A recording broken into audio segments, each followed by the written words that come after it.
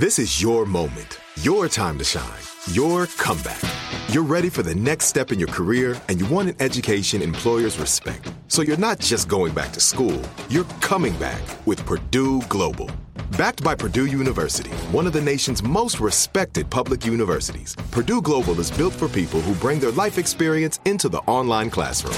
Purdue Global, Purdue's online university for working adults. Start your comeback today at purdueglobal.edu.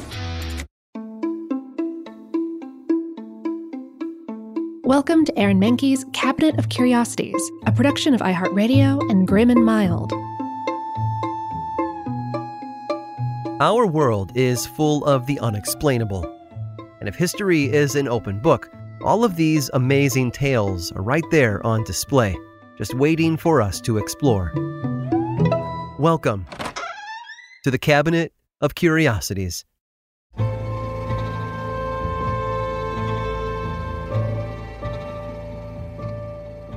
Nobody likes being told to do something.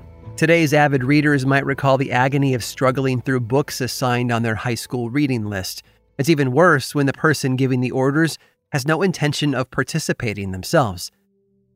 For example, the Vietnam War draft of the 1960s and 70s instilled resentment toward the war effort in those being called to serve. They hadn't volunteered. They had been pulled into something they never wanted to be part of. Those who have voluntarily enlisted in the military understand that they may be sent anywhere in the world as part of their service. Soldiers have an oath to defend their country from all enemies, foreign and domestic. But the lawmakers voting to enter such conflicts aren't going to see the front lines. They'll be safe and warm in their own beds at night, while the men and women of the military carry out their demands. In the years before the United States entered World War I, a petition was circulated by the people of Nebraska to amend the Constitution. They were tired of seeing their sons sent off to fight and die by a Congress with too much power and no awareness of the opinions of their constituents. The amendment would have done two things. First, it would have required a national vote by the American people to declare war on another country. And second, anyone who had voted yes would have been required to enlist to fight. The petition didn't get very far, but the idea also didn't immediately die out. It circulated for 2 decades as one world war ended and another one loomed on the horizon. And then, in 1935, Indiana Representative Louis Ludlow took a closer look. Like the people of Nebraska, he also thought the lives of the country's soldiers were too important to leave up to Washington bureaucrats. Ludlow was one of many people who believed a sensationalist media apparatus and greedy corporations had influenced his colleagues into entering the previous major conflict. The people who suffered at the hands of such greed, everyday citizens and their families, and something had to change. So Ludlow moved ahead with his plan. He proposed an amendment to the Constitution that would have required a majority vote by the American public to authorize a declaration of war. Today, it's looked back on as one of the worst policies ever put forth by a sitting congressman. But at the time, it was lauded by 75% of the country. Those who supported it believed keeping America out of international conflicts would isolate them from violence. President Franklin Roosevelt, though, had no interest in cutting the United States off from its duty to protect vulnerable foreign allies. To leave war up to a national vote would have not only rendered future presidents powerless, but it also invited harm from hostile countries who didn't believe that they faced retribution. By 1938, the amendment still saw backing from 68% of the U.S. population. Unfortunately, the longer World War II dragged on, the more people began to drop their support for the policy. Several high-ranking senators came out against it as well. One equated it with holding a town meeting before a fire department was allowed to put out a fire. The amendment was voted on by Congress in 1938, but despite its bipartisan support, they couldn't achieve the 2/3 majority to pass it. Nearly 4 years later, Japan bombed Pearl Harbor, officially kicking off the United States' entry into World War II. After such a horrific event, the country as a whole united behind a common goal, and support for the Ludlow Amendment evaporated almost overnight. In fact, Congress and the rest of the country moved in the complete opposite direction when it came to authorizing the president's use of force against foreign enemies. All of a sudden, they were all for it.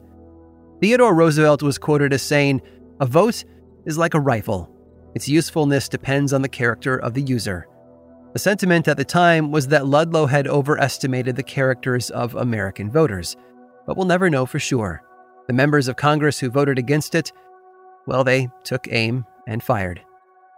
It seems they thought democracy was too important to leave in the hands of the American people.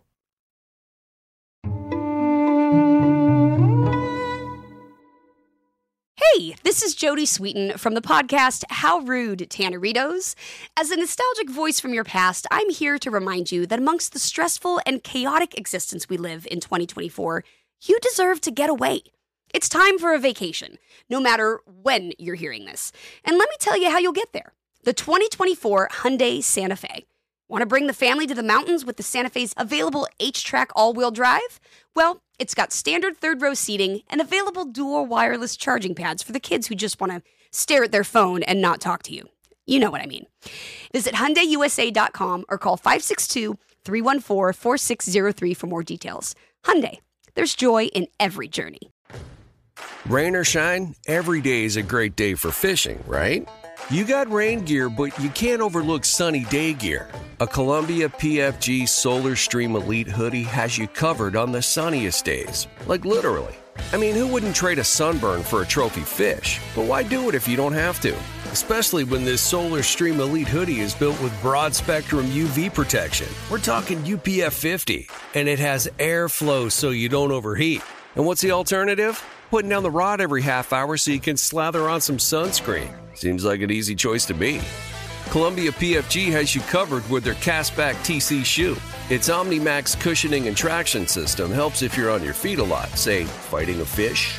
Not to mention keeping you sure-footed on a wet rocking boat.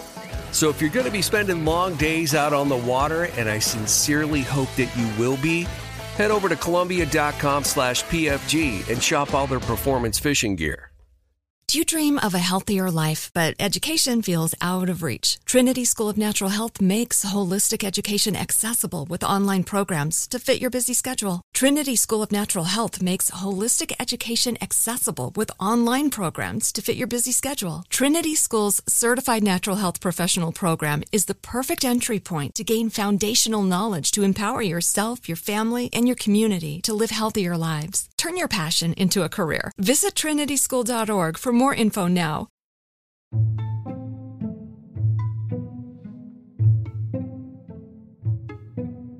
Marriage changes people. For most, it makes them more empathetic to the needs of another person.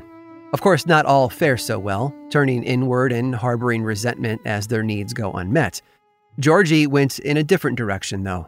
Born in Hampshire, England in 1892, she got an early look at one marriage's downfall when her own parents split up a few years after she was born. Georgie's mother, now separated from her alcoholic father, had to find a way to provide for the two of them at a time when women with children did not often strike out on their own. Georgie and her mother didn't stay in one place for too long and lived with family whenever they could. As she got older, Georgie started delving into the arts, taking a keen interest in literature. Her friend, Dorothy Shakespeare, came from an artistic family, but sadly no relation to that other Shakespeare guy. And Dorothy's mother, Olivia, was an accomplished novelist who held open salons where she would entertain up-and-coming artists of the time. One such person who ran in their circles was a man named William. He, like Olivia, was a writer, and he took a liking to Georgie right away. Though their romance was unorthodox, after all, he was 27 years older than her, Georgie's mother had no qualms about their union. They married 7 years later in 1917, when Georgie was 25 and William was 52. It wasn't the happiest of ceremonies, though. Their marriage had gotten off to a rocky start, as William still harbored feelings for two other women. So on their honeymoon, Georgie, who now just went by George at her husband's request, tried to smooth things out. She wanted to reassure him that he had made the right choice and asked for assistance from a third party. Not a therapist or a counselor, though, but a literal outside force. She sat at a desk with a pen and a blank sheet of paper in front of her and let her paranormal companion do the rest. George's hands flew across the page, writing words she had no control over. When she regaled a friend with the story of her experience, she claimed that her hand had been seized by a superior power. When it was over, the message was clear. William had made the right decision in marrying George. Her automatic writing sessions only grew more frequent from that point on, and William recorded his observations of each one. He cataloged her illegible scribblings over the course of 3 years. The sessions ran for hours, several times a week, and not only did they convince him to forget about the women from his past, but they also somehow managed to get him to eat healthier, too. Over the years, George generated thousands of pages of automatic writing, which had turned William's fascination with the occult into an obsession, and he channeled that passion into a book of his own titled A Vision.